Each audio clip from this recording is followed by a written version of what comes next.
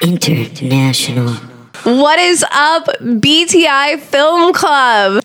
This is Donna the Dorito Girl, and I'm here today with Beezo, the featureless, and Ethan Busey Billups, the Busey Billups boy himself.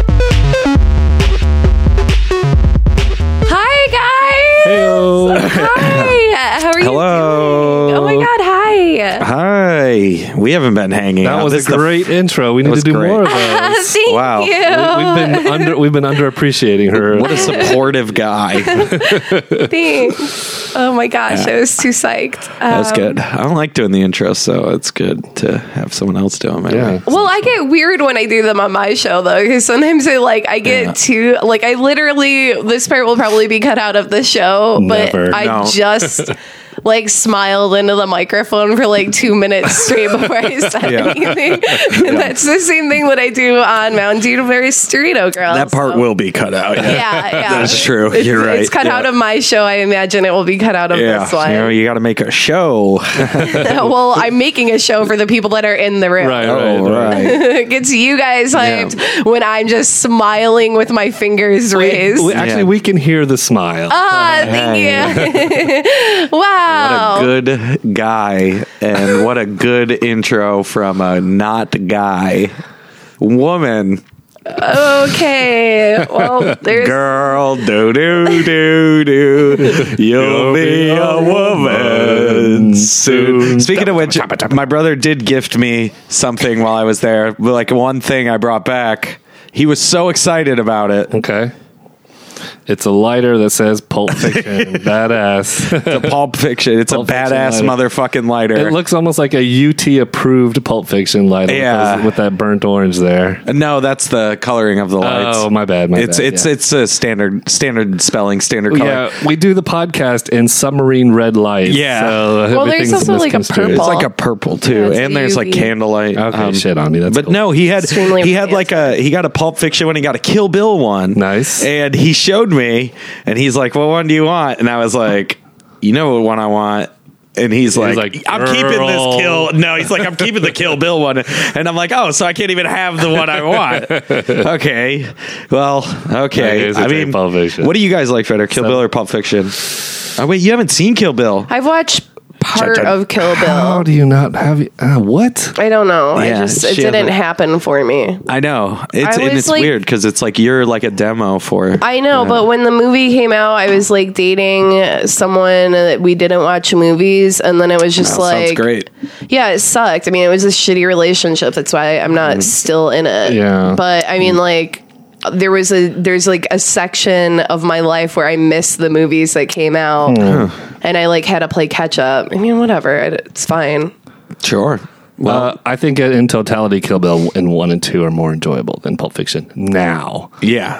Rewatching, but I've seen Pulp Fiction so many times that rewatching it, I'm like, ugh. Yeah. Not again. Yeah. But when I was a kid, when Kill Bill was coming out, I liked Pulp Fiction more. Does that make sense? Yeah, and I felt really, and not to get too far afield off this, but I think Tarantino originally wanted to have Kill Bill be one big, long 4-hour epic. Yeah, it would have been fun. And I think that would have blown everybody's minds. Part 1, part 2, I was like, but in retrospect, I like them. I like them. When I watch them, I do them back to back. Yeah, you got to. Yeah, maybe. But we're not watching Pulp Fiction. We're not talking Kill Bill or Tarantino. What are we talking today? You're helm of the ship. Thank you for taking the direction to tell me that I'm allowed to take the direction. I appreciate that. Yeah. So today for BTI Recommends, if you listened in last week, you know what we're watching. If this is your first episode, we're recommending movies to each other.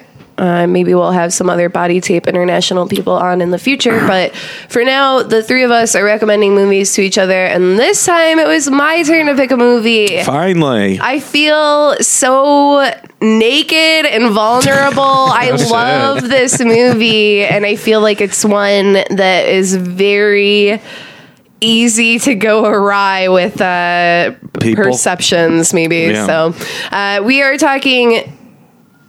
There's actually a misnomer. I don't know. There's a misquote on IMDb. 2009, according to IMDb's Enter the Void. Earlier, but the movie came out. It technically screened at Cannes in 2008, and then it actually released in 2010. So I don't know what you want to go with, but that's what happens with art films.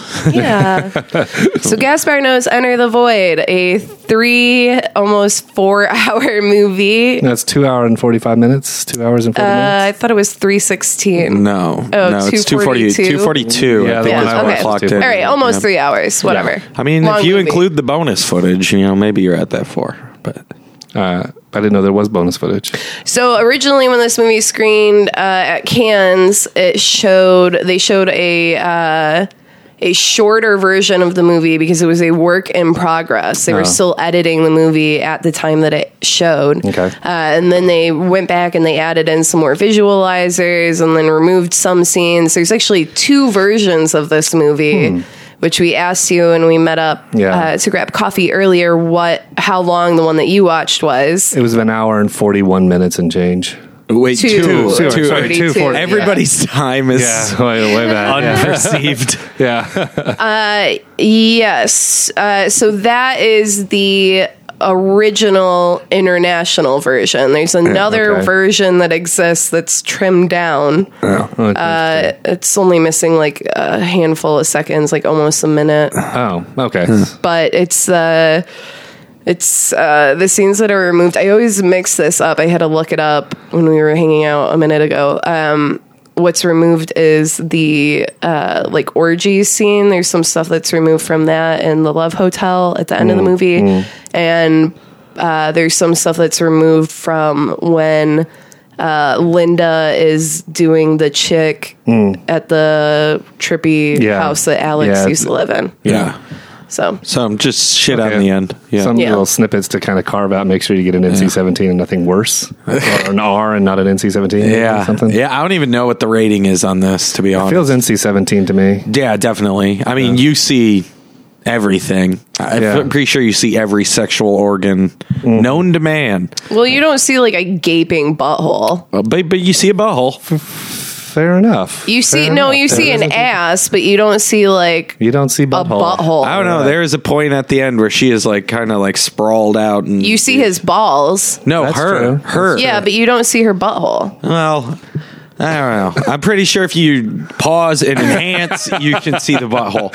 Yeah, which I've done, and you can't see a butthole. It's about 3 pixels wide, but it's there. It's enough. You need the Blu-ray. It's enough to make the engine run or whatever they call it now. So, did you see this in the theater?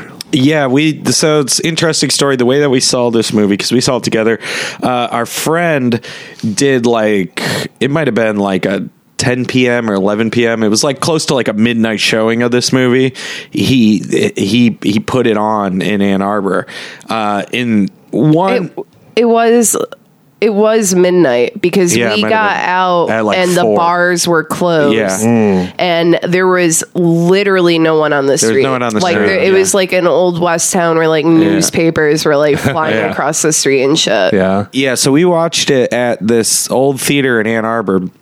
One of the hands down just worst design theaters I've ever. I hate going to watch movies at this theater. It's terrible. So essentially, well, wait, you need to describe the theater. So this theater. It used to be one like kind of big like you know how like Fuck, what's the word I'm thinking of? It was like a school theater, like where you would go see a play. Yeah.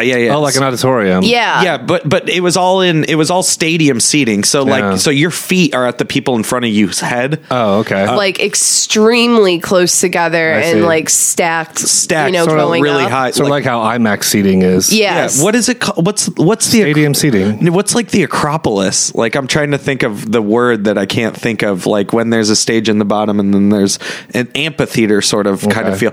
But the way that so every seat is like kind of on an angle, because I'm pretty sure, I'm not positive, but I'm pretty sure that what happened was that it used to be one single really big theater. It was. And then they cut it in half. Yes, that's literally what they did. Theaters or something? Yeah, so they split it in half. Yeah, so it was they made it into two theaters, but as a result, the seating was like super close to one another. Super close into one another, and but also shifted. It was like folded in. Yeah. So you're like kind of sitting on like a slanted angle. You're sitting with your chair aiming what would be the center if it was a single stage, but since it's cut into two stages, now you're at like the theater we were in. We were looking left, but then you had to like move your head right to be able to actually watch the movie. Screen. Yeah, so it's they're terribly also, uncomfortable. Like it's like the floor is like caving in, so they're also like slanting inward. It's like it's fucked. It's fucked. Yeah, I mean it's cool though. It's a unique experience, and it's certainly fitting for this movie. Well, yeah, it was. Well, the cool thing about like seeing it, I remember like obviously the film is the film, and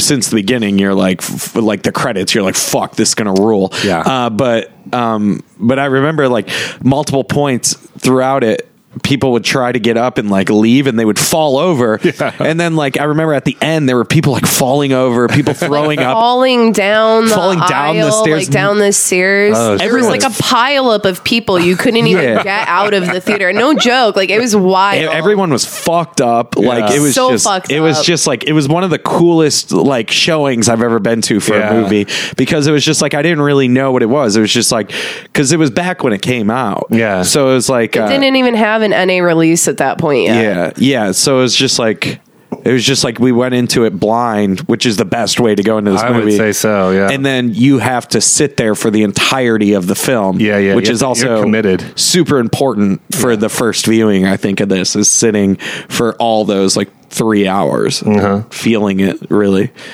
I think you have to be immersed in this movie specifically. So you guys watch this, you'll have a crazy experience. It skyrockets to one of your favorite films. Literally, so we got out super late, went home. I had work the next day. Like we fell asleep. I go into my work. I was working at a music store at the time, like selling instruments and shit. And I looked up the movie online and it wasn't available yet. I set a reminder on my phone and ordered the movie the day that it came out on Blu-ray. Yeah. Yeah. So I loved it. I had to get it the second that it was available, and I did. Funny thing also about this movie, I liked it so much that in college, like I'd like a lit film class. It was like one of those weird kind of crossover classes. Yeah, I actually did with the help of some people did a and Alex did a film, like did an edit of it.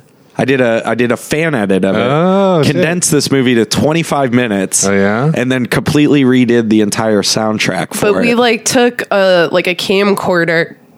Excuse me. We took like a camcorder and we're like filming it on a TV with a camcorder, rotating the camcorder while the film is rotating, and used like some of the footage. Cool. So it was like I remember the whole like double. We did like multiple layers of scenes on top of each other. It was really I remember wild. like the whole premise was, because I remember like the first time, obviously when I saw it, like in that setting was perfect because it sparked this and the whole premise behind the project of like re-editing and everything was like was to emphasize how disorienting the film is, because you're never stable in the film, which I think is what's important about it, is that, and the thing that's interesting is that you're immersed in it constantly. You're stuck and immersed within this world, and things are repetitive, which is so weird for film to do. Yeah. But you're never stabilized. You're always moving in a way that's unnatural. Nothing looks like how a movie normally looks. Right. I remember the other thing that was edited out. Yeah. You reminded me. The scene where basically Oscar's like a homunculus, like he comes back as like a zombie, like that weird dream sequence. Yeah. That's removed from the other release, that's a fine which makes scene sense. to remove. Yeah, I would remove that one personally. I think that conflicts with what they're going for at the end. Yeah. So, do you want to give your first impressions, or like just sweeping generalizations of what you think about it? Well, should we explain the story maybe a little bit, or do you just want to get? Yeah, go ahead and give like if you can, like an overall, if you want. That's the whole thing. I don't feel like you. Well, can. Here's the thing, and Ebert. This is one again. I quote Ebert a lot, but Ebert, I'm actually going to misquote him slightly, but he says something to the effect of, "A movie is not really what it is; it's how it's about what it is." Yeah. So you could describe the narrative of this movie, and it wouldn't do it justice at all. No. Well, because how it's about it is really what sells it. Yeah, for sure. But if you haven't seen the movie, I would recommend just now like stopping and watching it. Like, the movie's fucking amazing. Yeah. Everyone should watch this movie, in my opinion. It's one of my top 5 movies. But very briefly, and full spoiler alert, please stop and go watch this movie if you want to not be spoiled. Yeah. The main character, Oscar, is living in Japan, gets killed while on drugs and in the midst of reading the Tibetan Book of the Dead, and the movie proceeds. This is all within like the first 5 minutes of the movie. No, it's a lot. It's like 20. Well, whatever, but it's short comparatively to the rest of the movie. Right. Then the movie proceeds to be essentially his Tibetan Book of the Dead journey. Yeah. And I think that's enough of a description of the plot. Yeah. I think so. Yeah. What was your original takes? I watched it. I almost wish that I had watched it and had like a week to prepare for this in retrospect. All right. Because there really is a big lot piece to really digest. So I kind of feel like I'm going to be winging a lot of this because I haven't had time to really digest a lot of it. But I do, when I first put it in and hit play, and that strobe, that heavy strobe, and the fucking chaos, and my first thought was, "Fuck! I should have seen this in the theater." Yeah, definitely. That's exactly. I couldn't. Yeah. I immediately felt let down that I didn't get a theater. One of the best opening credits of any film ever. So they have shown it here though at the Ritz. We've seen it here too. Oh yeah, I think we had to go see it here. Yeah. It's like the next time that I'm aware of that, I'm definitely going to be proactive by getting a ticket. It's rare, but whenever it comes up, you gotta see it. Yeah.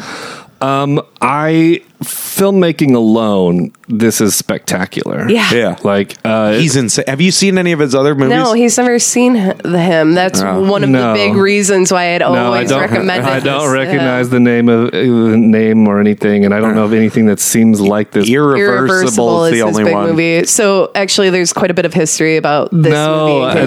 And funny thing about Irreversible is like Max and Adam have always tried to make me watch. It's like, you gotta watch this movie. It's like, they described the plot, and I was like, I have no interest in seeing that. It's too cringy. It's too... Yeah, because so friend of the podcast, Adam, who will be back soon. No, he's on the podcast. He's taking a break. Right, yeah. He's on an internal break. But he said that to you so many times. And I was like, I always said to you, I think that is like, that movie's amazing as well. But it's much more of a jump. I think that you should go more into like... Well, I always recommended that you should start with Jodorowsky and then you should move to Enter the Void. And then if you like that style and you want to do something more serious and depressing, then Irreversible is what no sensible film critic or person who loves movies, I don't think anybody could really not recommend this to anybody else who's kind of has a passion or an interest in film. There's so much good stuff, original stuff you've never seen before, and done with such smooth. Everything's smooth. Well, there's that, but I'm trying to think of the words. It starts with an A. It's not ambitious, although that's a great word for it. Yeah. But audacity. Oh, yeah. There's a tremendous audacity to a lot of the stuff that for the weaknesses that I think it has, the audacity and the ambition and the commitment to it trumps a lot of that. Sure, definitely. And so I felt like the first 45 minutes to an hour were just, I thought it was absolutely amazing. Yeah. I felt like he was so inventive and coming up with new things I've never seen before in that time that I wish that's inventiveness went through the whole picture. Yeah. But I think he kind of gets stuck kind of meandering in this one little space, going back and forth, it's not bad at all. But I was hoping for that trajectory, that originality trajectory, to just go all the way to the end. Yeah. And it kind of gets lost a little bit in the second act, if you can call it a 3-act movie. Yeah, it's not. It doesn't really follow like a traditional kind of. Not the slightest. But the third hour does have some interesting. The last 45 minutes has a lot of interesting new things coming together and piecing it out to the end. So overall, like, I mean, everybody should see. I feel like I'm wrapping up. We're done. Yeah. That was my impression of it as I was watching it. I was just completely blown away for the first 45 minutes to an hour, and then I'm wondering, like, why am I feel like it's slogging? Yeah. I mean, here is kind of my initial like argument against why it's like I agree, some of the writing, especially like towards the end-ish of the second act / what would be like the second act, the main chunk, like some of the writing I think can slog. There is no writing in this movie. But this movie was 100% improvised. The only version of the script that exists is literally directorial notes for the way that the movie is filmed. Yeah. Everything else is 100% improvised. Okay.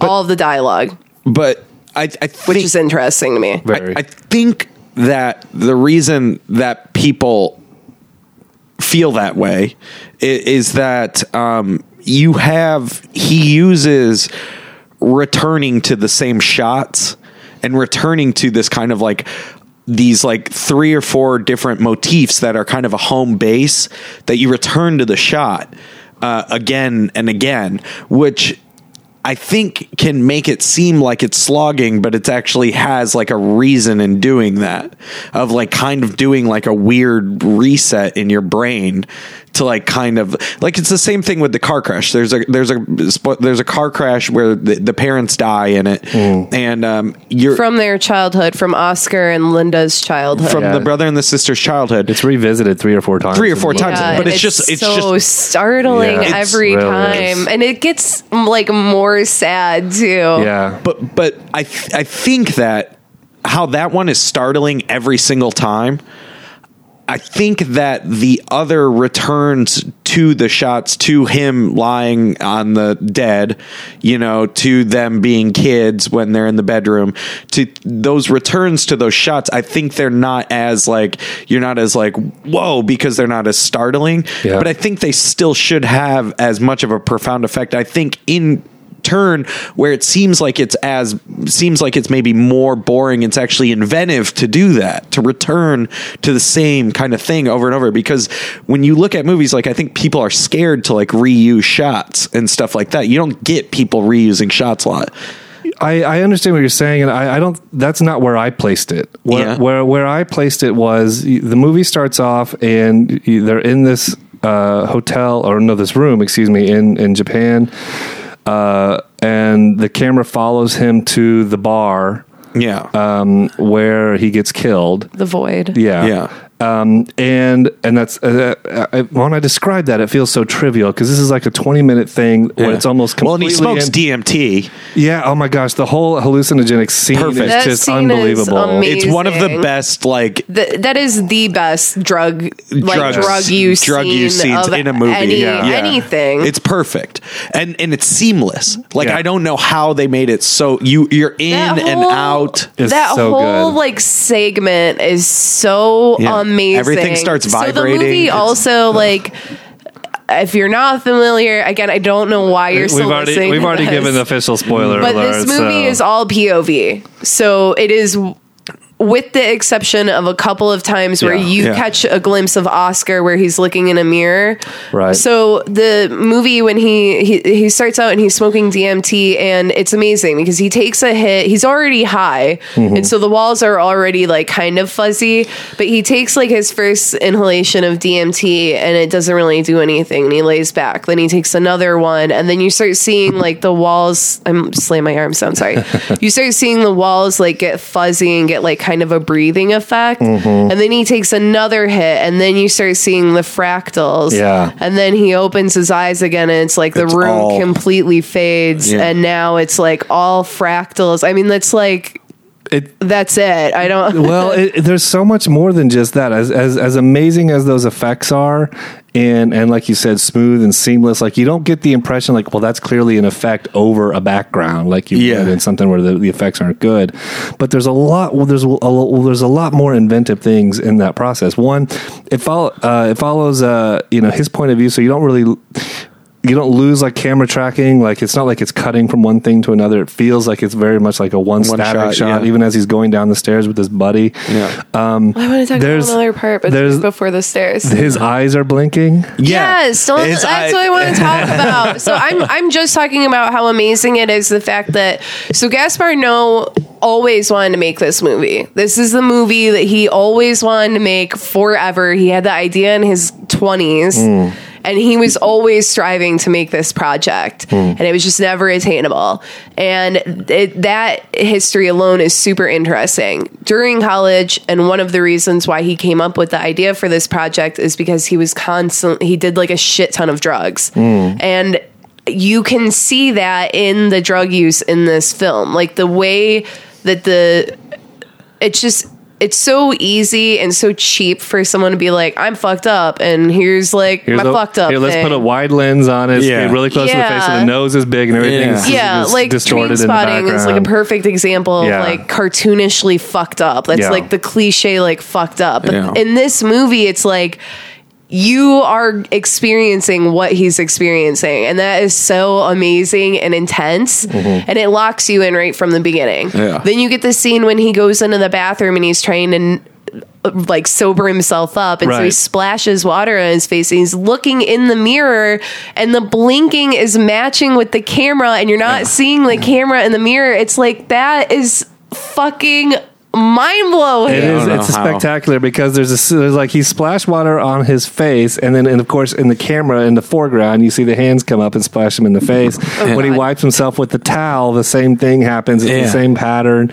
Like that effect work is so perfect. That I thought at some point you sort of take it for granted. Seriously, how good of filmmaking it is. Right, and then there's some other unique stuff. Like he's walking with his buddy down the stairs and whatnot, and they're having a conversation, but in a typical movie, what you would have is the person turns around and looks at him and says what he's going to say, so that it's easier to read the lips. As an audience member, almost everybody who talks in a movie, you can see their face and see their lips moving.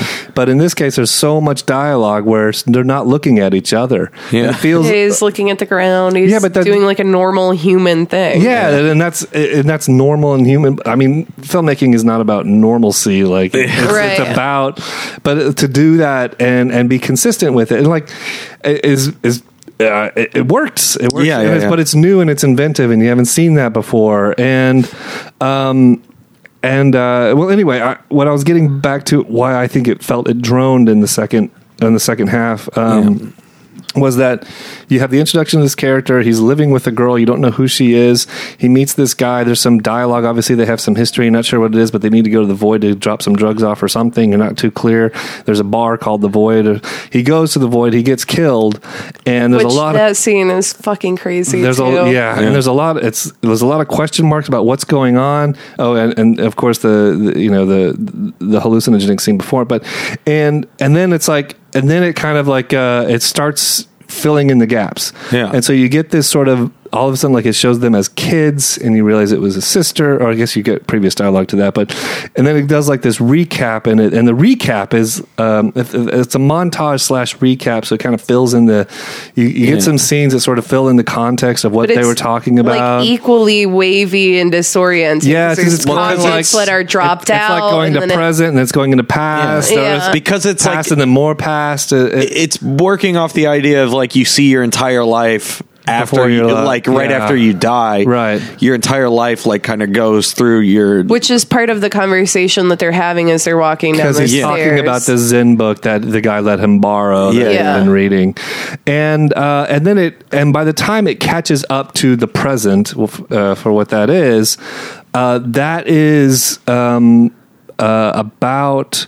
it's about 45 minutes worth of filmmaking. Yeah. And then at that point I felt like, okay, I've got it. I got an idea of what happened and these characters and how they got to where they got.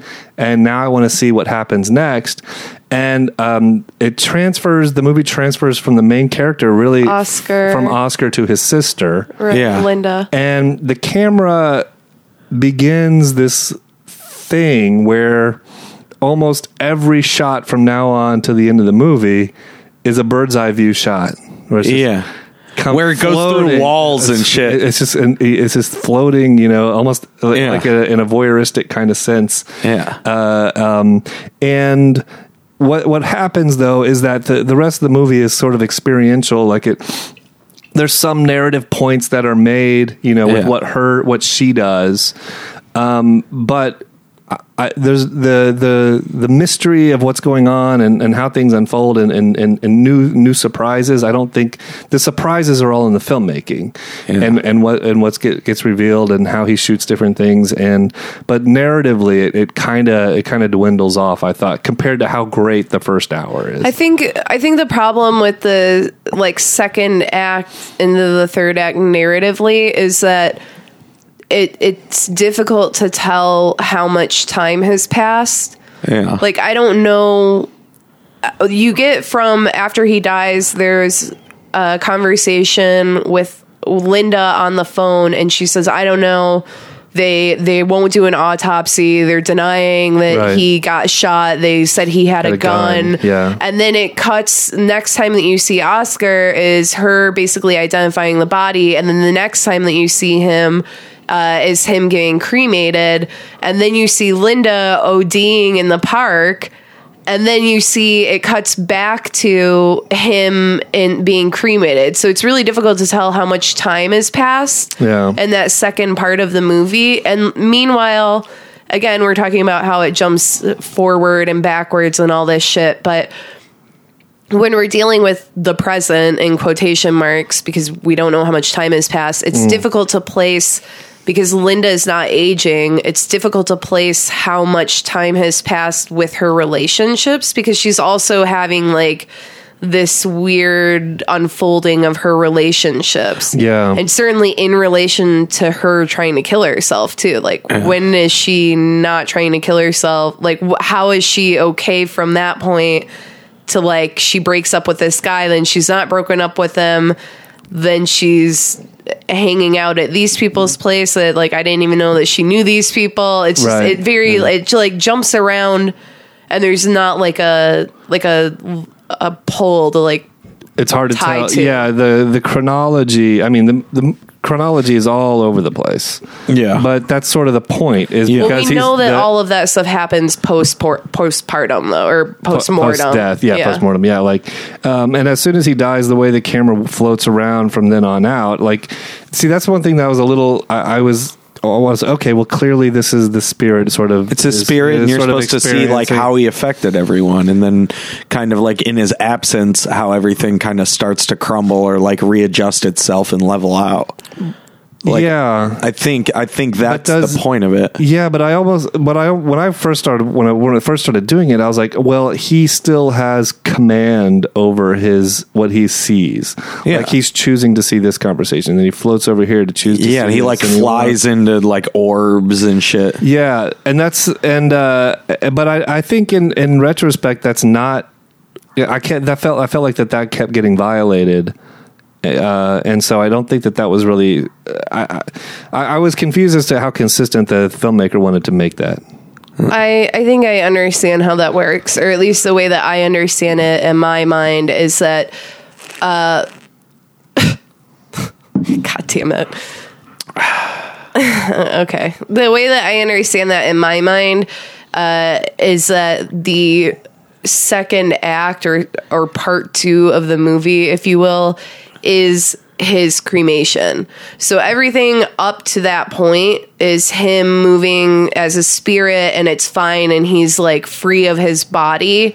The moment that he's cremated, if you notice, he has such a draw to light, and it's like his spirit is like constantly trying to like either reassign to his body, which was cremated, or it's like trying to push him on to the next thing. Because they also kind of talk about that in this series. I'm not super familiar with the Tibetan Book of the Dead. Like, I read it once when I was like in high school or whatever. I read it, like in college. Yeah, but like I don't remember all the keynotes. You essentially just float downstream and become reincarnated. Right, but the conversation that they're having down this stairs implies that there are 2 paths. Either you can choose to follow the light, like the traditional bullshit. You can choose to follow the light, or you can float around if you deny the light and you have the opportunity to be reincarnated. And Oscar even says to Alex, well, why would you want to keep living here? Like, this shit sucks about like being alive or living on Earth or whatever. Yeah. And so the whole conundrum, as he's a spirit, he's still acting as a spirit and able to think. But I think the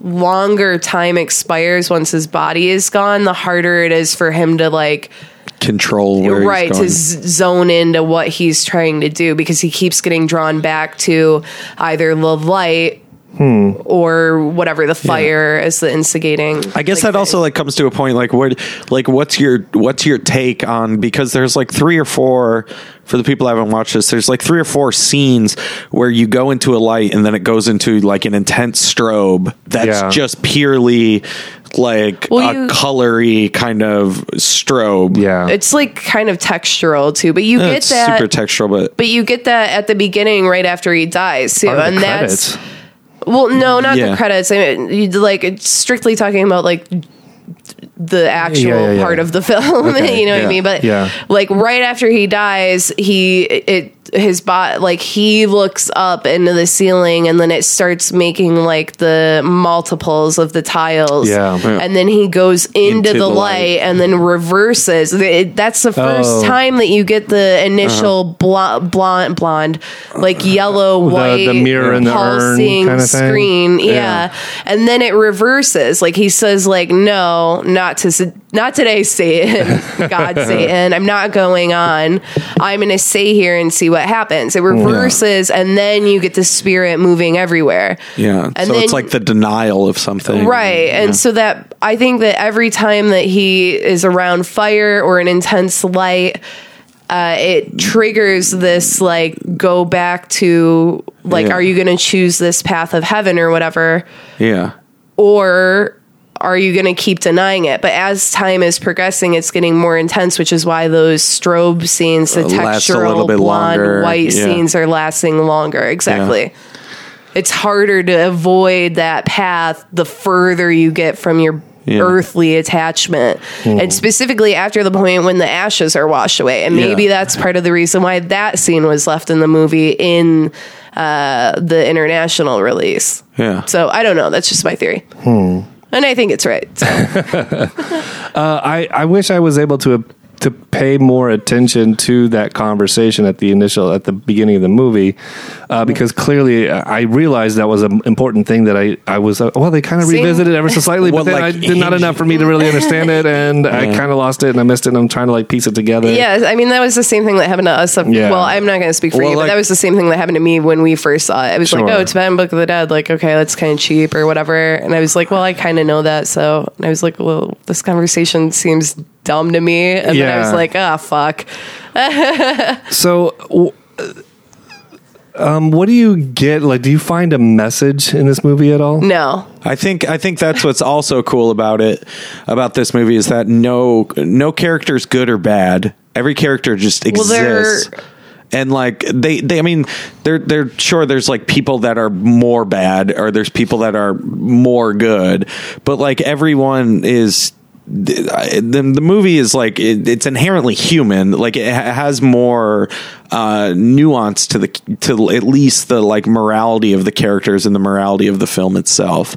Like I don't like morality being brought into this movie because I don't think that it has anything to do with that. Yeah, but I'm not saying morality on like the term of like ethics and morality. I'm saying like every film typically has a moral. It has a message. The message of this one, I think is, you know, like I don't know. I think it's a little bit more nuanced than what you get with a lot of films. I mean, I feel like I've said that over the past like 3 films that we've watched, but I don't think that this movie has a message. It's just it's like a life. Being submersed, it's human life, and it's just a really but like that's a message in itself. Version. Like I mean, it's the idea of like well, you kind of see like this circle, you see like this cyclical thing. But I don't mean it that way, because I think you could remove the end, and it's still just like a look at someone's life. Like when you but it's still like the whole film is like predicated on patterns and the cyclical nature of things, and like there's definitely, I mean, there's things that are repeated, and it's not complete chaos. Like it makes sense.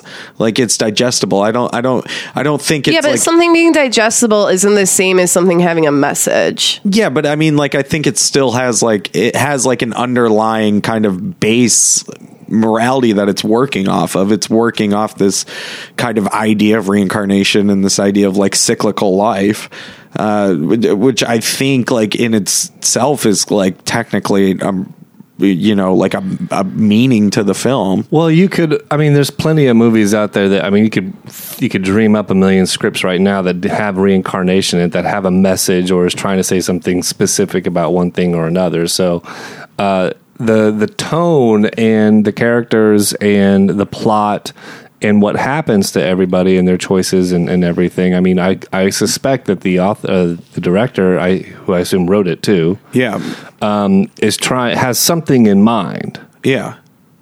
I think it's I don't know. I think it's a visual representation of life and the idea of like the cyclical nature of life. I think it deals a lot with the idea of reincarnation, but I also think it like deals heavily with trauma. Like it deals like when you look at that the death of their parents, that scene is so important, and then how their relationship is affected and how it's like at times incestual as a result of like this insane thing that happened to them. Mm-hmm. Like I don't think it like tries to draw like oh, incest is bad, or brother kissing a sister is bad, or it's good. I think it's just like this is what happens. This is what's happening to them. Mm-hmm. And I mean, I don't know. Like I don't know if you can draw like a clear like one sentence of like this movie's about how drugs are bad. Like I don't think you can draw that. I think it's more immersive than that. I think it's more cute. You know, like I think it's more of a feelings based film. Yeah. Yeah. Donna? Well, Gaspar Noé himself said that the movie was a psychedelic melodrama. And I guess that's the best way to sum up the movie. I don't think that the movie, I think that it's extremely easy, and I think it's extremely cheap to say that the movie has a definitive a baseline or morality, or the meaning of the film is the circle of life. I don't think that I didn't say that's a meaning. I'm saying that it's like a common theme. I don't think that that's the point of the movie. I think the movie is literally just supposed to be a slice of life. It's just supposed to be like, this is a millisecond in the piles of shit of every people that are around you. It's just like a splash in the pond. Yeah, but I mean, there are themes that are repeated throughout the film. Yeah, but I understand that, and I understand what you're saying. I'm just saying that I don't think that the focal point is the circle of life. Sure, I'm not saying that's a focal point. I'm saying that that's one of the. We agree. I'm saying that is one of like the underlying motifs of the film that helps create like the basis of not necessarily the morality, but the makeup of the film. Like the film is made up of like. I would say you could boil the film down to maybe 3 or 4 like themes that are used again and again and are pounded into your head. Like I think there's the idea of cyclical, which is not shown in the fact that he's reborn at the end in his sister, but the fact that like scenes are repeated, the same shots of scenes are repeated. There you are going back to visualizers are a weight that you're going back to. There's that. I think there's this brother and sister relationship that's heavily, I think he's dealing with the idea of like family and trauma within family. Like I think that's pretty obvious. I think there is an underlying poking at, I don't know, he's pointing toward spirituality, be it Tibetan spirituality or the use of drugs as spirituality, which leads into it being a quote unquote psychedelic film. I feel like a lot of the times you can be like with psychedelic films, you can be like, oh, it doesn't have a point, and that's why it's psychedelic. But I think a lot of them deal with like these huge broad strokes. I think that we're just talking like 2 completely different things right now. No, okay. Like I understand what you're saying, and I agree that those are thematic tools that are used throughout the movie, but I don't think that those define the message of the movie. And I also am not saying that the movie is just I don't know, I forgot what you just said, but I'm not just saying that the movie's just psychedelic because it's like trippy or whatever. I don't understand. I'm surprised in all of that from both of you. Like for me, something that seems like it's hammer over the head that he's trying to make a point on, I suspect, is that it doesn't seem like any of the sexual relationships in the movie are healthy, except for maybe the parents. But even then, there's like this weird sort of it's not handled in a it's very everything is very lusty and not lovey. It's like spark. Yeah, and that seems to be a consistent thread throughout the whole thing, is that those intimate relationships seem to be completely non-existent. Yeah, but he doesn't. I don't think. I mean, I will agree in the fact that I don't think he like buttons that up like to a definitive like point. It's just like most sex in the movie is dysfunctional. Yeah, and that's what it is. I don't know. I don't know how to make that into like I can't boil it down of like, well, like all sex is dysfunctional, because like it's obviously not. Yeah. Because I mean, he's recreated through the act of sex. Yeah. So he's re-given life through sex. Right. Yeah. So that's technically not bad. Who is his father? Is it the Mario or is it the other guy with the purple shirt? It's the guy with the purple shirt. Oh, okay. I couldn't tell.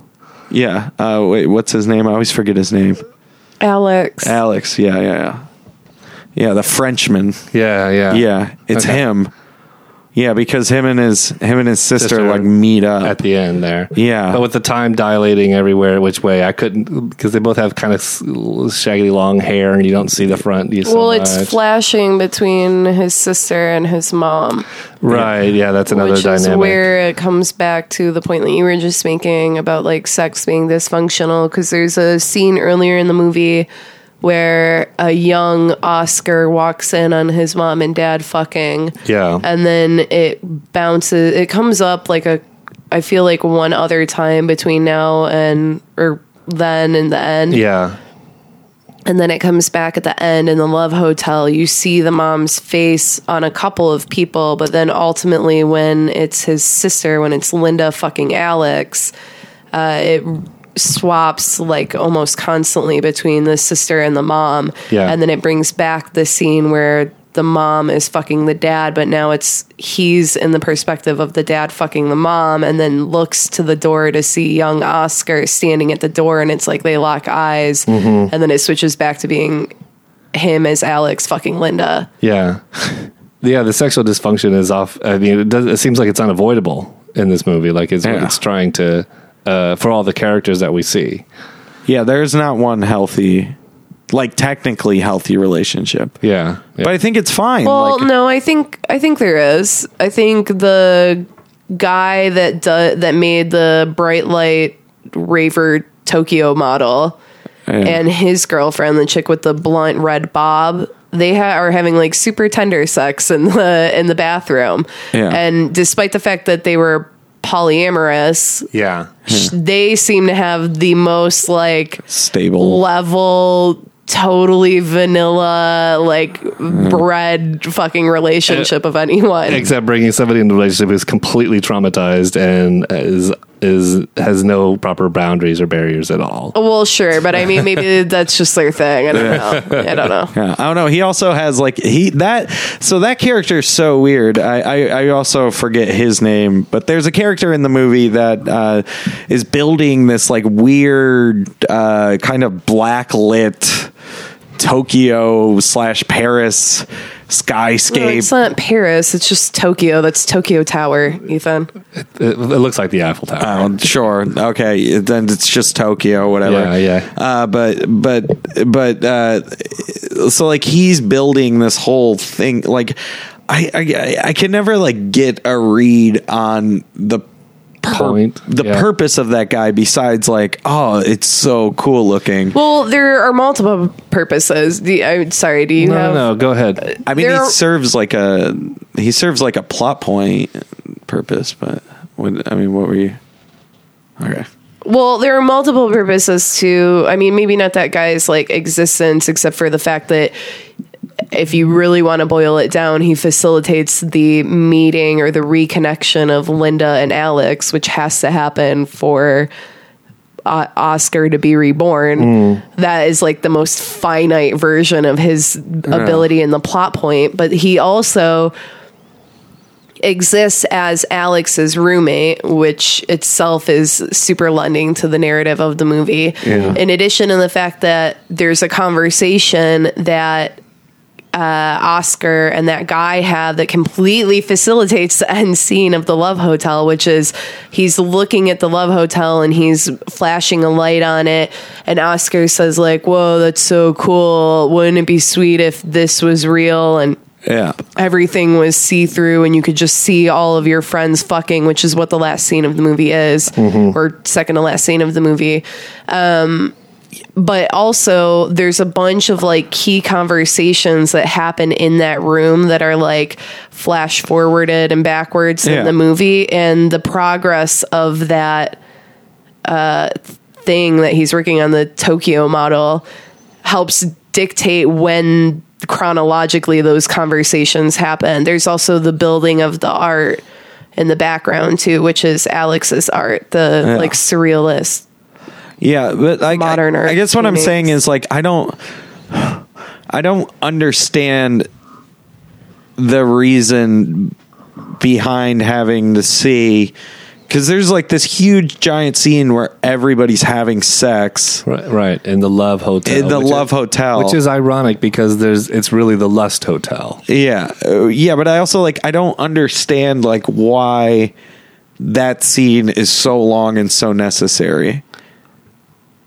I locked into that too, and that's why I felt like at some point, like I was like, God, this guy there's something juvenile about some of this stuff. Like the filmmaking is like some of the stuff like I said, I've never seen before. It's it's pioneering in a lot of different ways. I thought it was made like 3 years ago, so I'm surprised to hear that it's another 3 or 4 years older than that.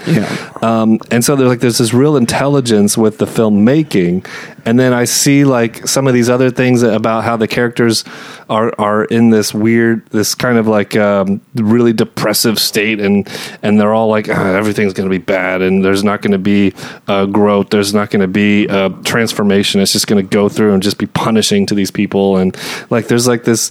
I don't know if nihilism is the right word, but some kind of it's like it feels very. Those things kind of felt juvenile to me. So like when he was bouncing around to all the different sex rooms in the Love Hotel, at some point I'm just like, I felt like is he just trying to show. Like, is he trying to squeeze in as much, illicit sex as he can in this movie? Like, it felt like it was not part of what the movie necessitated, something that the director wanted to keep doing. Yeah. Well, it's long, too. Yeah. It's 15 minutes of it. It feels like it anyway. Yeah. I mean, and really the only, like, point of that whole scene is just, like, the weird tag on the end where they're having sex essentially to inseminate her so that he then becomes reborn. But the whole sex scene where like the whole Love Hotel scene, I was just like, that's like been the one scene since I watched the movie that I'm like, it looks cool. The Love Hotel looks cool. It's obviously a center point and it's a callback to the beginning of the film. But I've never been able to fully understand why it's in there as long as it is, and why everyone's like dick is glowing and everything all of a sudden. I like that scene a lot. I really like that scene. I think it's like so beautiful, and like just the way that the walls look and the way that it's shot, and like how it moves through, not just it doesn't just move through like walls to the room that is adjacent to it or down hallways. It also moves up and down and like outside, and then is called back by like the sister's moans. I mean, it's just like it's so awesome. It really is. I think so. Definitively, the reason why the genitals are glowing is because that's where where Oscar. That's where he the can thing go back, that he can go into to become reincarnated. Yeah. The reason why, and I agree with you, I think that like you could easily shave like 2 seconds off a lot of those sex scenes, because it's literally every single cast member from the movie is in that Love Hotel fucking. So it is 100% a callback to the conversation that he's having with the guy with the light, the roommate dude. Yeah. And then I think all of those scenes are so... I think the reason why it exists, not just as a callback, is because it's also like, once Oscar's reborn, then he's not Oscar anymore. You know what I mean? Like, he loses... That's like his goodbye to like every part of his life. Well, every part of his life, like recently, or that's still alive or whatever. But that's like his goodbye. And now he's reborn. He's new. It's the end. And I mean, I think like the piece out of that entire puzzle that's like most fascinating to me and that I get hung up on is Victor, the young kid that fucks him over in the beginning. Right. That sells him out, that gets him shot, that he's sucking dick seemingly in an elevator and not in a room. Right. And it looks like he's like trying to like suck dick for money. Yeah. Which is fascinating because if you like just pay attention to like his plot in the movie, like he's fucked. And the idea that like he ruined his life so much by Oscar, it's like, it's interesting, and I'm curious as like where that plays out, like where his life goes from there, and if that's what's happening is that he's sucking dick for money. But it also, I wonder, like Oscar, or the part of Oscar that still exists, or at least exists enough to like come up with the concept of like being able to say goodbye to all of these people in this room. Like, I wonder if like somewhere in that Oscar, because he was able to like create Victor is one of the people. I wonder if he's like happy to see that he's suffering and sucking dick, or if he's happy because like Victor has like come out, which is like a big issue for him in the movie. Or I wonder if he's angry because he's like finally able to express himself sexually, or if he's angry that he didn't kill himself. Yeah, I don't know. He looks pretty depressed that he's sucking dick. Right, like, but that doesn't tell you what Oscar's perspective is on him. Yeah, for sure. And also the fact that it's like, it's him like, you know, like kind of shaggy hair and like shitty clothes, and then like two guys in suits. Like it definitely has this weird, like he's power play. Yeah, this weird kind of like, for sure. I'm not like trying to say anything shitty. I'm just saying that like from Oscar's perspective, I feel like there could be like several different ways that like if Oscar were alive and he saw that like through closed doors, you know, like a room like 234 or whatever he's seen, you know, like if he saw that, like what would his real life alive reaction be to that? You know what I mean? I don't know. It's always something that I get like, it's like a rabbit hole for me. I'm just like, what? There's like so much just in that one part. I struggle. I take my own prejudices into, you know, any kind of movie. Is that we've had this conversation before on some of these other things. Is that I want something that I can take from this film to be applicable. Sure, for me, I like to be cheap about it. I like morality tales. Sure, yeah, definitely. And one of the things I felt empty about is I don't think Oscar earned anything like to get reincarnated. And I don't feel a journey has been made by any of the characters, except everybody just kind of slid a little bit lower in their lives ever since he was killed. And I'm wondering like if that was intentional by the filmmaker to say, well, all you have to, I mean, you just wait it out and you get reincarnated, if that's what he's trying to say with what the Tibetan thing is all about.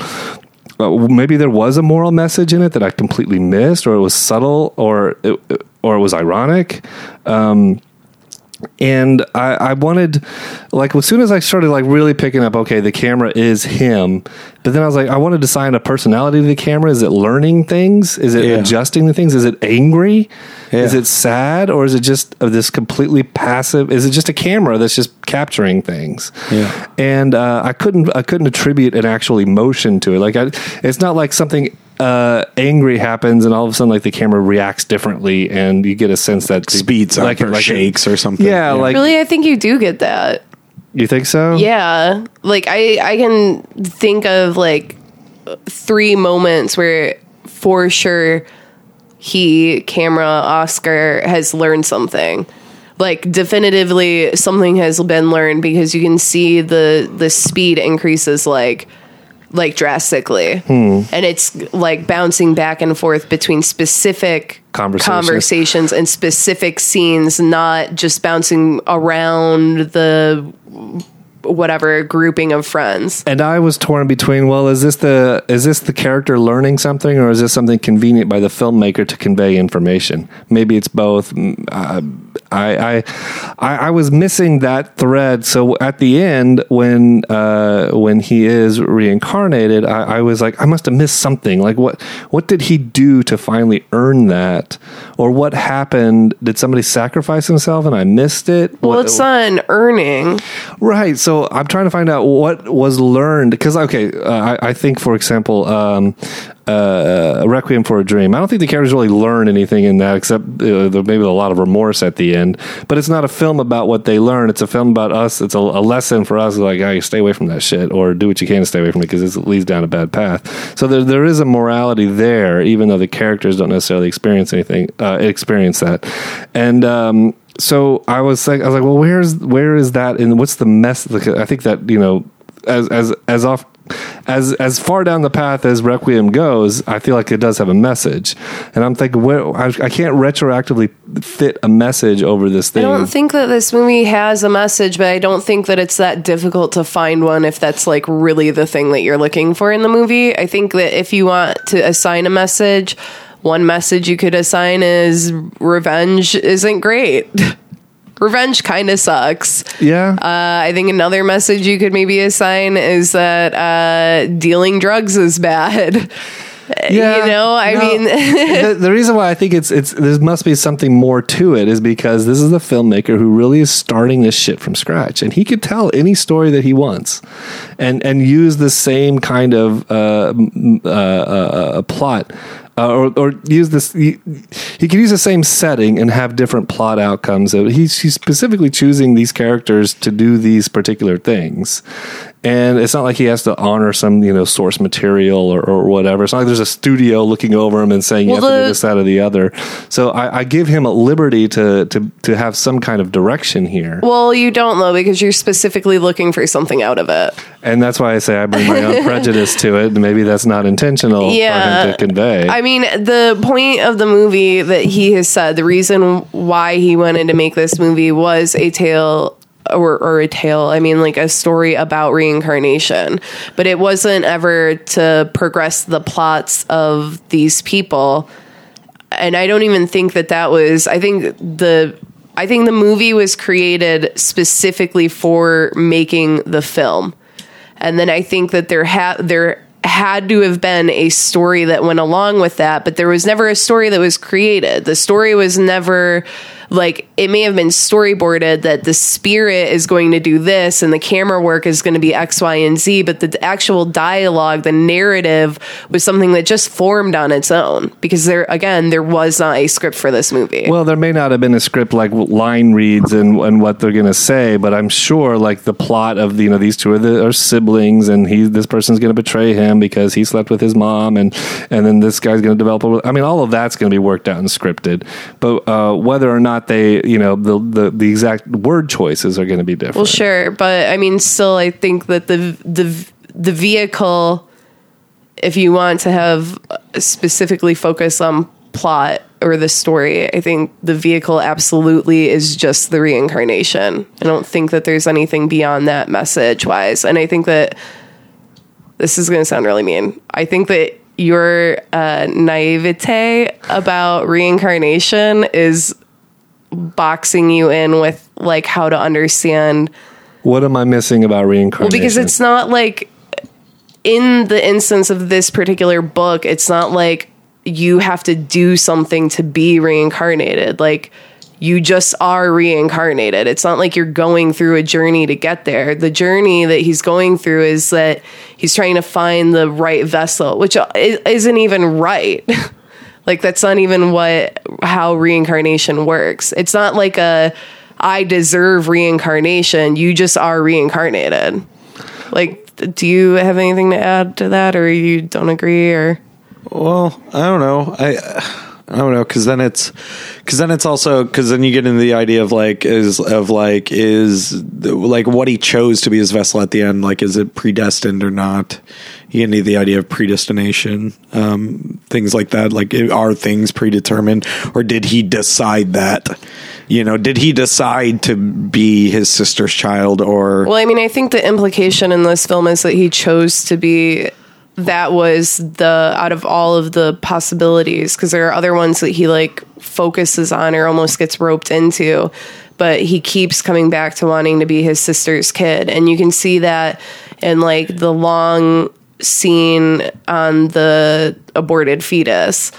But I think that's veering away from what I was trying to confirm, I guess, with you is, that like reincarnation isn't, it's not like you have to do something in order to get this. It's not like if you're a good boy, you get a cookie. I understand that, but like for example, and you actually made me think of something interesting, but to finish that point, for example, in Zen Buddhism, if you don't go through the Four Noble Truths and the Eightfold Path and become enlightened, you die and you get reincarnated to try again. Right. Yeah. So there's this sense of, shit, I didn't make it. Yeah.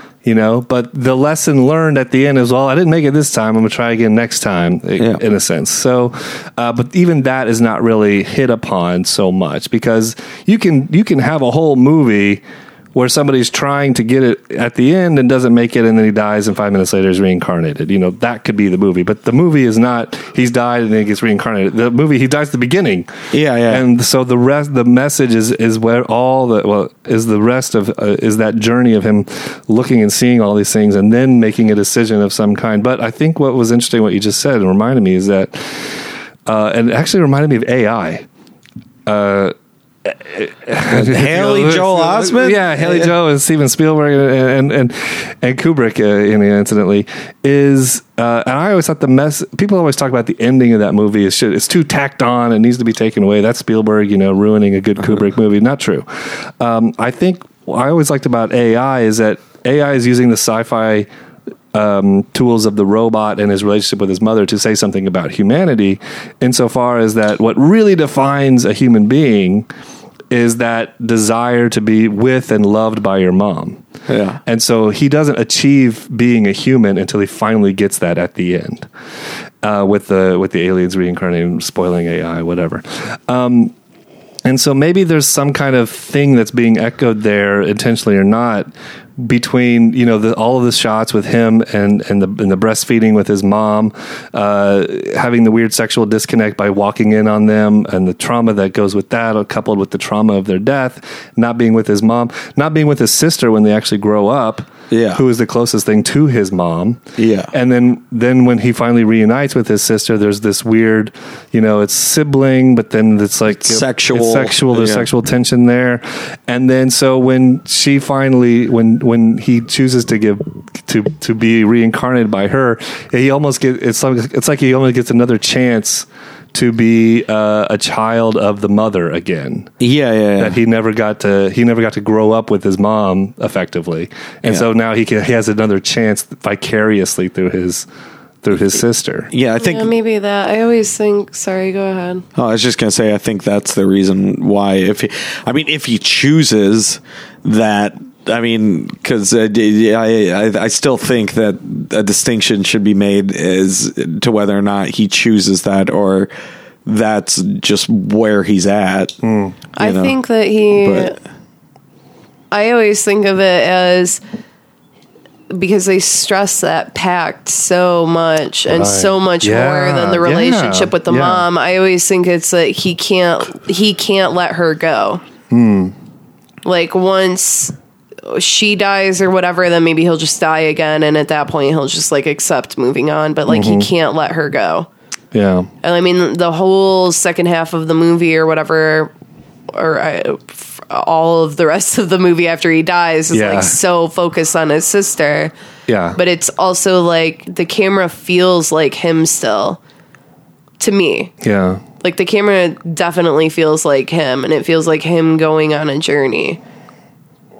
I don't know. I think he makes the choice to be with his sister, not to go back to mom. I do think that But see, even when the sister is getting impregnated, the mom flashbacks are right there. Right. Yeah, I don't. That. Right. I mean, I think that if you assume, I mean, they say this in the beginning. So in the beginning, they say that you have the option to be reincarnated as a child or to be born back into life. They don't say that you can be reincarnated at age 10 or whatever. So I think that it's the option isn't there to go to just be later in life, because otherwise why wouldn't he just be Alex and just fuck his sister forever? You know what I mean? So it's he has to be a child. So not necessarily focus on the mom thing, although I do think that's an important part. I think it's more so that he needs to be with his sister. Can you stop playing with that thing? You're driving me nuts. Well, but see, I tie in. I mean, I don't think those Venn diagrams overlap, because the sister becomes the closest thing to his mom after the death of the parents. Yeah, but I don't think they had a close relationship beforehand, obviously. Yeah, I get what you're saying. I understand what you're saying totally. Yeah. I just don't think that it's as based on the mom as it is based on the sister. Well, to the extent that the film, if it does have a message, it would be vague at best, that we can sort of put onto it what we want to put onto it, projection wise. I think I'm going to go with that for me. Because I think, because like I said, this is exactly why I wanted a week to think about this. Yeah. Because I think if I really kind of thought and ran through the scenes and tried to piece together a through line from the beginning to the end that kind of puts all the pieces together, I think I would come to something like this kind of conclusion that I'm figuring out as I'm communicating with you guys. Yeah. I think like trying to work through this film like right after you see it, especially for like the first time. It's difficult because there's it is also like I think like not problem, but like the issue with dealing like with talking out this film is that like the film is like predicated on a lot of just big, huge strokes that like.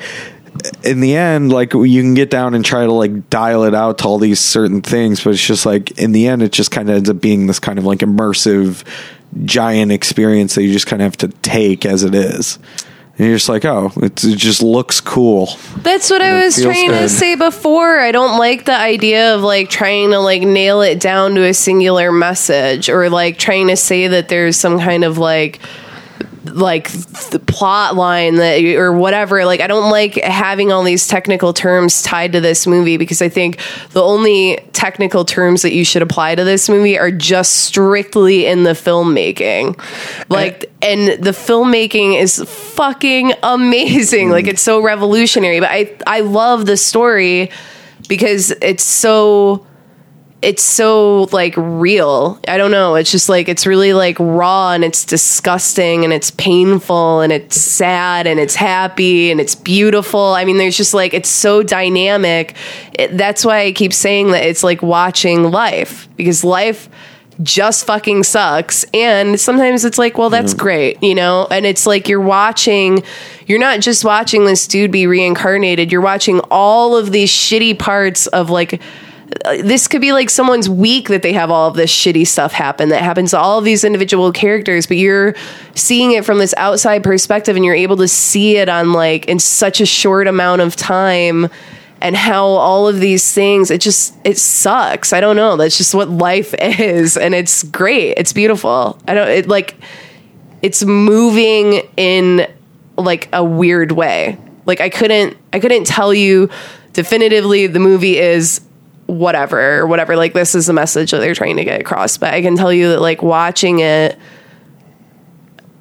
makes me feel like a human, which is good. That's more than I get out of 90% of movies that exist in the world. Yeah. I mean, he always is like his best. I feel like him, like as a director, his best thing is like always like his ability to just be kind of gross and like find beauty in like kind of these like just kind of gross situations that happen to people that are never like portrayed in film, like that aren't portrayed like with there's so many aspects of this movie that a lot of movies, like lesser movies, would take one small aspect and then make that into an 1.5 hour long movie. But he chooses to make a 2.5 hour long movie that deals with all of these giant things. Like I remember the first time I watched it, I was like, fuck, like you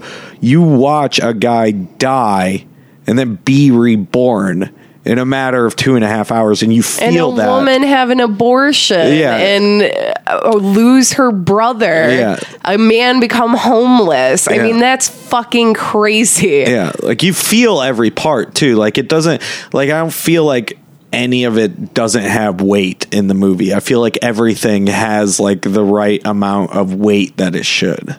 You know what I'm saying? Well, and like that car crash scene too, like at different points, like the car crash scene is thematic for sure, but at different points it's like it triggers a different emotion out of you. And it's like, it's not that it's growing in sadness. Sometimes it's just like it's shocking. And it's like, that's what that would be like. I mean, the ability to like put you in that headspace, that's so that's just so crazy. I don't think that there's a lot of filmmakers that do that, and I really think that Gaspar Noé like nails that. It's bizarre to me. I don't know. I love it. And they hit you at that car crash scene like 4 times, and every time. Yeah. It never not startles. It's so fucked up too. Because like seriously, I think Ethan and I have seen this movie for sure more than 10 times. Yeah, and I've seen it that many times. Yeah, because we had to watch it so many times for your project too. But I mean, we've watched this movie a lot of times, and it's only been out since 2008. So I mean, like seemingly we should have like a front to back memory of it, but we haven't watched it in a few years. And it's like watching it this time was like so fresh, and I knew that the car crash scenes happen multiple times, but I forgot about when exactly they happen. Right. And every time we're both like, fuck, like, God damn it. Yeah, I don't know. I love this movie so much. It's a good one. It's yes, the filmmaking is off the chain. There was narratively there was something that I thought he was going to go in a direction, but I don't think he did, or maybe I missed it and it was there and whatever. I thought that we were going to learn that Mario was the one who had the brother, the Oscar killed. Oh yeah, when he meets with the other drug guy. Because I thought that the boy Victor betrays him did so to Mario, and Mario set up the execution. And then I was like, dude, that's fucked up, because this dude, he just had this guy killed, and then he's gonna have sex with his sister. Yeah. And I was like, I thought, man, we're gonna learn this guy's like dark as shit. No, he's like the most moral character. Yeah, that like has speaking lines. There is a weird thing about him though that I noticed this time. Maybe I noticed it before, but what I just said was that so Oscar gets drugs from a dude. I don't remember or care to know his name. Skinny meth. Yeah. Who is connected by Alex. And this is the reason why after Oscar's death, Alex goes into hiding or becomes homeless, is because no one wants to give up this drug lord guy. Because he's insane. Because he's the master dealer, and he's like, he looks like he's been on heroin for like his entire life. Right. So later in the movie, there's a scene where Mario is at the strip club that Linda works at, and he's having a conversation after everyone has gone in hiding and no one is able to release information about this random heroin chic dude, drug dealer guy. He's having a conversation with Mario, and he's like, oh man, I already had to like flush my whole stash. Like, I didn't know what was going to happen. Right. I don't know if that Victor kid gave me up, or Oscar told Victor who I was. Yeah. And I was like, what the fuck? Like, I didn't realize that guy knew Mario when Mario kicked out Oscar for trying to give E to one of the strippers. And see, that's why I thought again, I was like, oh, I think I'm right. That the connection is through Mario, which is what got him killed. But I was still wrong. No. Yeah, Victor is just a piece of shit. Yeah, Victor sells. Well, I mean, come on. Like, if you fucked my mom, I would probably be revengeful. I don't know if but like also it's like why. Like so, like presumably the reason like Victor sells him out too is like it's only like there's no heat on him, so it's not like he's like he has to like literally go to the cops and tell them like I buy drugs from him. Like, what a fucking narc! Like, what a nerd! Like, who would do that? Like, that's the whole him. Like, his whole part in this movie is just like he's such a shitty person. He's just a swarmy. Like, his parents are seemingly like they're like those people that put on like a face and then they beat each other when the doors are closed. Sure. I mean, like, they do not have a good relationship at all. Not like anyone in this movie does, but like they for sure have like a really garbage, really just hostile, disgusting relationship. And she fucks Oscar, and Victor, when Oscar's in the towel, is clearly into dudes. That's like the first like time that you get that tipped off. Yeah. And then when they have the big reveal of Victor confronting Oscar about fucking his mom, it seems like he's less upset about Oscar fucking his mom. Like, that's like an afterthought to like Oscar fucking his mom and not fucking him. Like, there's some other weird like son-mother relationship issue that's being strung along in the movie. And it's his broken heart of being denied Oscar when his mother, his like shitty old disgusting vagina mother, was able to take him. Yeah, totally. But I mean, in his mind, I don't know. I'm curious too, like how the cops would play that. Like if you Beezo bought drugs off me, Ethan, and you just like went to the cops and were like, I buy drugs off of him. Do you think get immunity? You just immunity. You would just get immunity for sure, and then the cops would go at like what? But like why? You could set it. I mean, I'm not saying that that's what happened. I mean, it could be like that in Japan, like drug laws have to be super enforced, like in some like crazy Singapore type thing. I don't know what. Yeah, they're super strict. Drug laws in Japan are like strict as fuck. Apparently they shoot you when you're fucking hiding. Yeah. Well, he said he had a gun. Yeah, who did? Say that. Oscar says I have a gun, and then that's when he gets shot. Okay. Yeah. I didn't realize he said pause that. 5 seconds and yeah. That scene's so intense too. Yeah. Now, I was thinking in watching the movie, why Tokyo? And then I was like, because the drug laws are so intense and hallucinate. Perhaps. Right. It fucking looks badass with trippy. neon signs everywhere and fucking houses everywhere. I was like, yeah, this is like dark city. This is like neon dark city. Yeah. Because like it's never in daylight except for super deep in the past memories. Everything's pitch black at night. Those are filmed in Montreal, I think. Or Montana or something. Yeah, the daytime scenes. And so that whole trippy neon palette is throughout the entire movie. Yeah. And I was like, man, that's so fucking cool, dude. Yeah. It was like it's just conducive to the aesthetics of the film. And that's why it was chosen, was literally because of aesthetically with the neon signs and everything, and because of the drug laws. Yeah. Well, I think you could do, I mean, I don't know how crazy Singapore is, but that would be an alternative, I think. I don't think it would look as cool as Tokyo, though. Well, that's the thing, is like it's not Tokyo. It's like this weird. Tokyo. It's like this. Well, it's this weird version of it. Yeah, based off in part by the model that the kid made. And they have this weird kind of cool tilt shift that they do, so it always looks kind of smaller, like it is that model. Yeah. They do that only in the scenes after he's dead. So it is Tokyo, and they actually wrote notes while they were filming, so that when they went back to areas, they went back to exactly the same area at exactly the same angle. I don't want to go back to this, but I did remember that like one of the reasons why I thought that it wasn't super a choice was the fact that like everybody fucking in the Love Hotel, it's quite possible that is not based in reality, because it's based on the fantasy sky hotel that kid bills. Yeah. It's based on that. And then B, like there's no way that everybody's in there and multiple people are just in there like fucking at the same time. Yeah. And that like, he gets to see all the people from his life and he gets to choose who he wants. Well, I think he's assigning people to them. However, so you're right. It's not definitively that he chose who his parents were going to be, but he may have been pushing who they were over who they actually were, meaning that it may not have actually been Linda and Alex. It could have just been whatever, Japanese Peggy and Japanese Joe or whatever.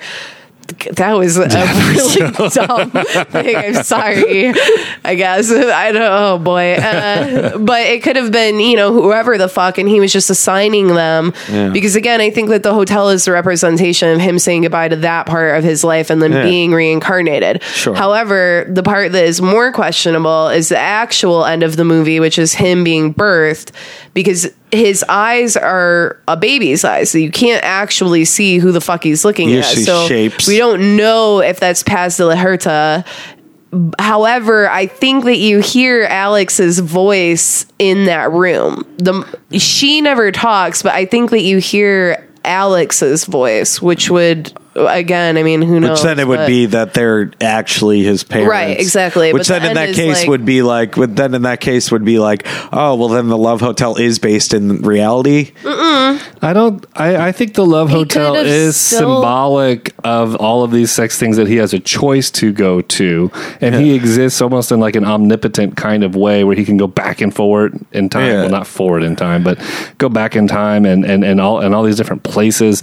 And this hotel sort of represents all like these options. Wheel. Yeah. And it plays back to that old, that thought that he had previously talking about that hotel. So I don't think it's supposed to be literal.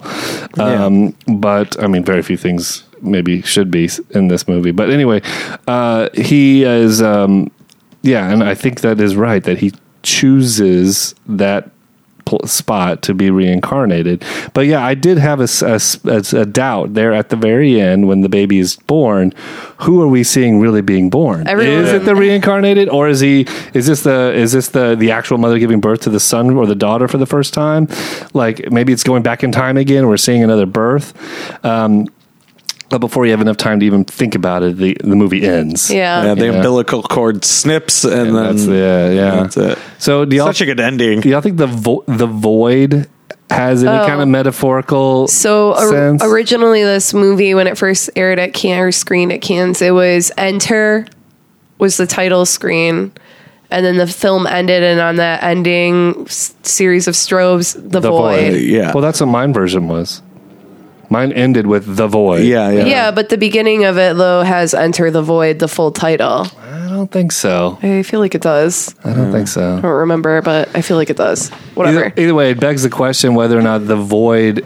Because, see, that was another thing. Like, the void in the first line of dialogue is, I don't want to die, I don't want to go to the void. Yeah. Well, the sign across from his room is Enter, and then the last thing that he sees is the void. Well, I think really what it's talking about is that midpoint where he's not fully he's like spirit. He hasn't like gone on to like the absolute spirit realm, and he hasn't been reincarnated back into a physical form where he's in this kind of spiritual purgatory. You don't want to say purgatory because it's not really purgatory, but like the part where he's kind of just floating around, I think, is the void, because like he can't stay there forever, and he can't interact with anyone.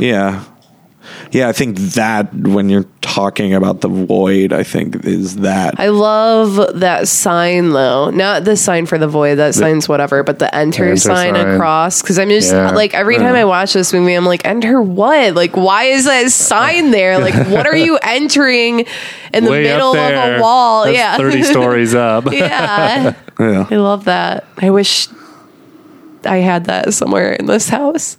Okay, well, are we happy to wrap up there? I think so. Okay, before we wrap up, I have one last thing that I want to say. I just think this is interesting and adds just some more shit to the thing, to the way it was filmed. So this is from Wikipedia. The film was mainly shot on Kodak Vision 3 250D film stock.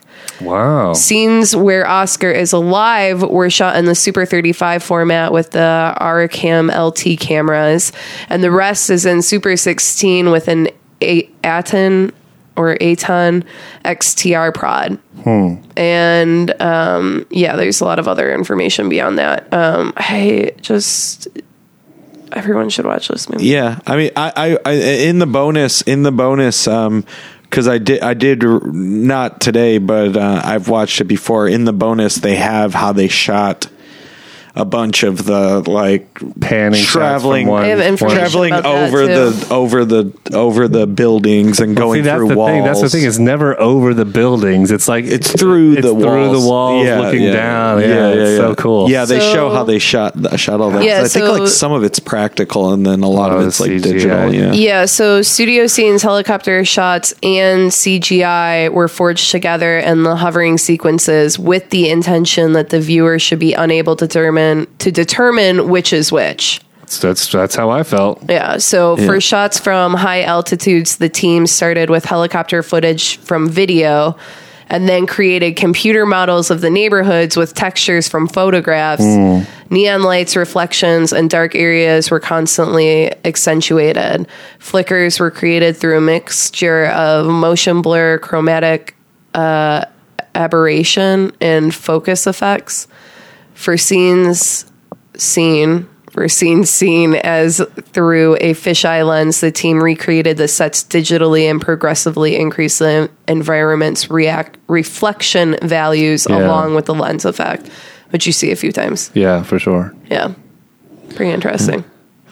One other thing before we move on to how we feel about this. So I just think this is cool. It's just a little accolade note. So Enter the Void won the Special Jury Award and the prize for Best Cinematography at the 2009 Sitges Film Festival. It received the main award for Best Film at the 2010 Neuchâtel Film Festival. This especially delighted No, since one of the jury members in Neuchâtel was Douglas Trumbull, the special effects supervisor of 2001: Space Odyssey. Oh, interesting. Yeah. So was it nominated in was it considered a foreign film? Was it nominated in the foreign film category? No, but it is a foreign film. Yeah, it's technically a French film. Really? Yeah. So this it's entirely in English. If anybody, I guess everybody's listening to this. They should have seen the movie by now. Yeah. So he specifically chose to use English actors, and that was something that he decided well before they'd even definitively landed on Japan, because originally it was going to be a cut between like 6 different countries, but the crew is split. So there's some French crew members, and then there's a lot of Japanese crew members from when they were filming in Japan, which is actually pretty interesting. And he worked with a pretty famous like Japanese cinematographer, director or something to help with communication with how to do the effects and how to do the filming in Japan. And they kind of collaborated on the prop. I'd be very interested to see the nominated films of 2008 or 9 or 10 or whatever the thing is for foreign category, and how this thing did not get a nom at the very least, because it stands head and shoulders against. I mean, anything that's coming out now. Although I didn't see some of. The closest thing that I've seen recently that was like kind of did the same thing to my head was the Goodbye to Language. I was going to say the same thing. Jean-Luc Godard, the latest one, the 3D one that he did. Yeah. I haven't seen it. You have to like. The problem is you have to watch it in theaters in a 3D filter. Yeah. Like it's so like you have to. It's so rare that you could be able to catch it. This movie reminded me of my experience watching this film from it was about 5-10 years ago now, called Cashern. I don't know this movie. It's this Japanese live action movie based off of an anime, I think. And it's fucking balls to the walls. It's crazy. It's super ambitious. It's like you watch it. I can't believe they're doing this, and they're doing it, but not quite well enough. But you forgive it just because it's so good, crazy, and audacious. You know, that's why I felt the same kind of feeling watching this that I did watching Cashern. Although this is a much more there's much more accomplishment in this than in Cashern, but just pure audacity. So confirmed, it was not nominated for foreign picture. Didn't even have a nom. That's sad. Surprise, dude. Oscar's so white. Well, this movie's weird though, because like, so when it premiered, this movie's totally, even like outside of watching the movie, which again, I would definitely recommend everyone does. It's going to be my final thought on the matter. Everyone should watch this movie. It's amazing. But aside from that, the special effects are really great on the Blu-ray. If you can find the movie, or if you order it, the movie kind of was a flop. It cost over $12 million to make, and it ended up making like over 1 million, but not a lot, which sucks. Everyone should go buy a copy of this movie and support it. I mean, it's just an amazing buy project. 3 and give 2 to your friends. But the movie, like, it's super interesting, and it's even worth reading, like, all the history of the movie. There's, like, just so much information about it, and just the story to get to this movie and to have this movie made is, like, really fascinating.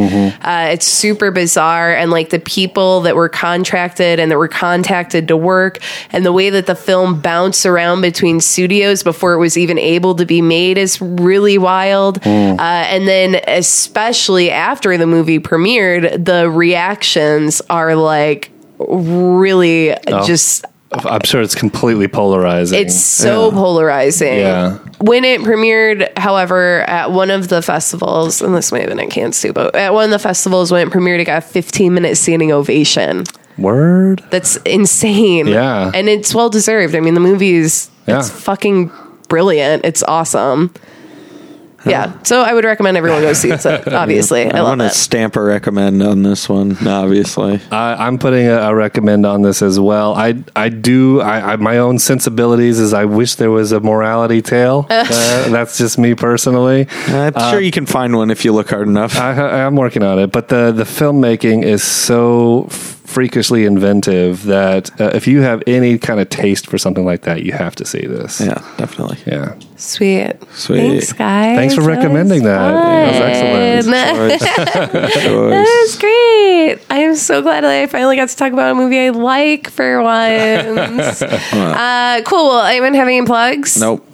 I guess we're probably back to you next week, maybe. Yeah, more feature this. Hey, I was uploading the latest episode and I saw that I hit episode 50. Wow! Congratulations! Hey. So more feature this episode's coming up. And, hell yeah! With you guys, hopefully. And I think we're going to have some guests in too this week for South by. Yeah, over the next couple of weeks. See what we do. And it's almost time for the unveiling of our huge project. So get ready for that. Drum roll. It's gonna be insane. Get ready for months of work. Yeah, seriously. And of course, you can listen to my show, Mountain Dude vs. Dorito Girl, on Tuesdays. And also, if you like the show and you want to find more shows that we have here, go ahead and search Body Tape INTL on your podcast app, and it should pull up all of the other shows. We have a ton of great things, so check them out and rate and subscribe. Thanks, guys. Bye. Bye.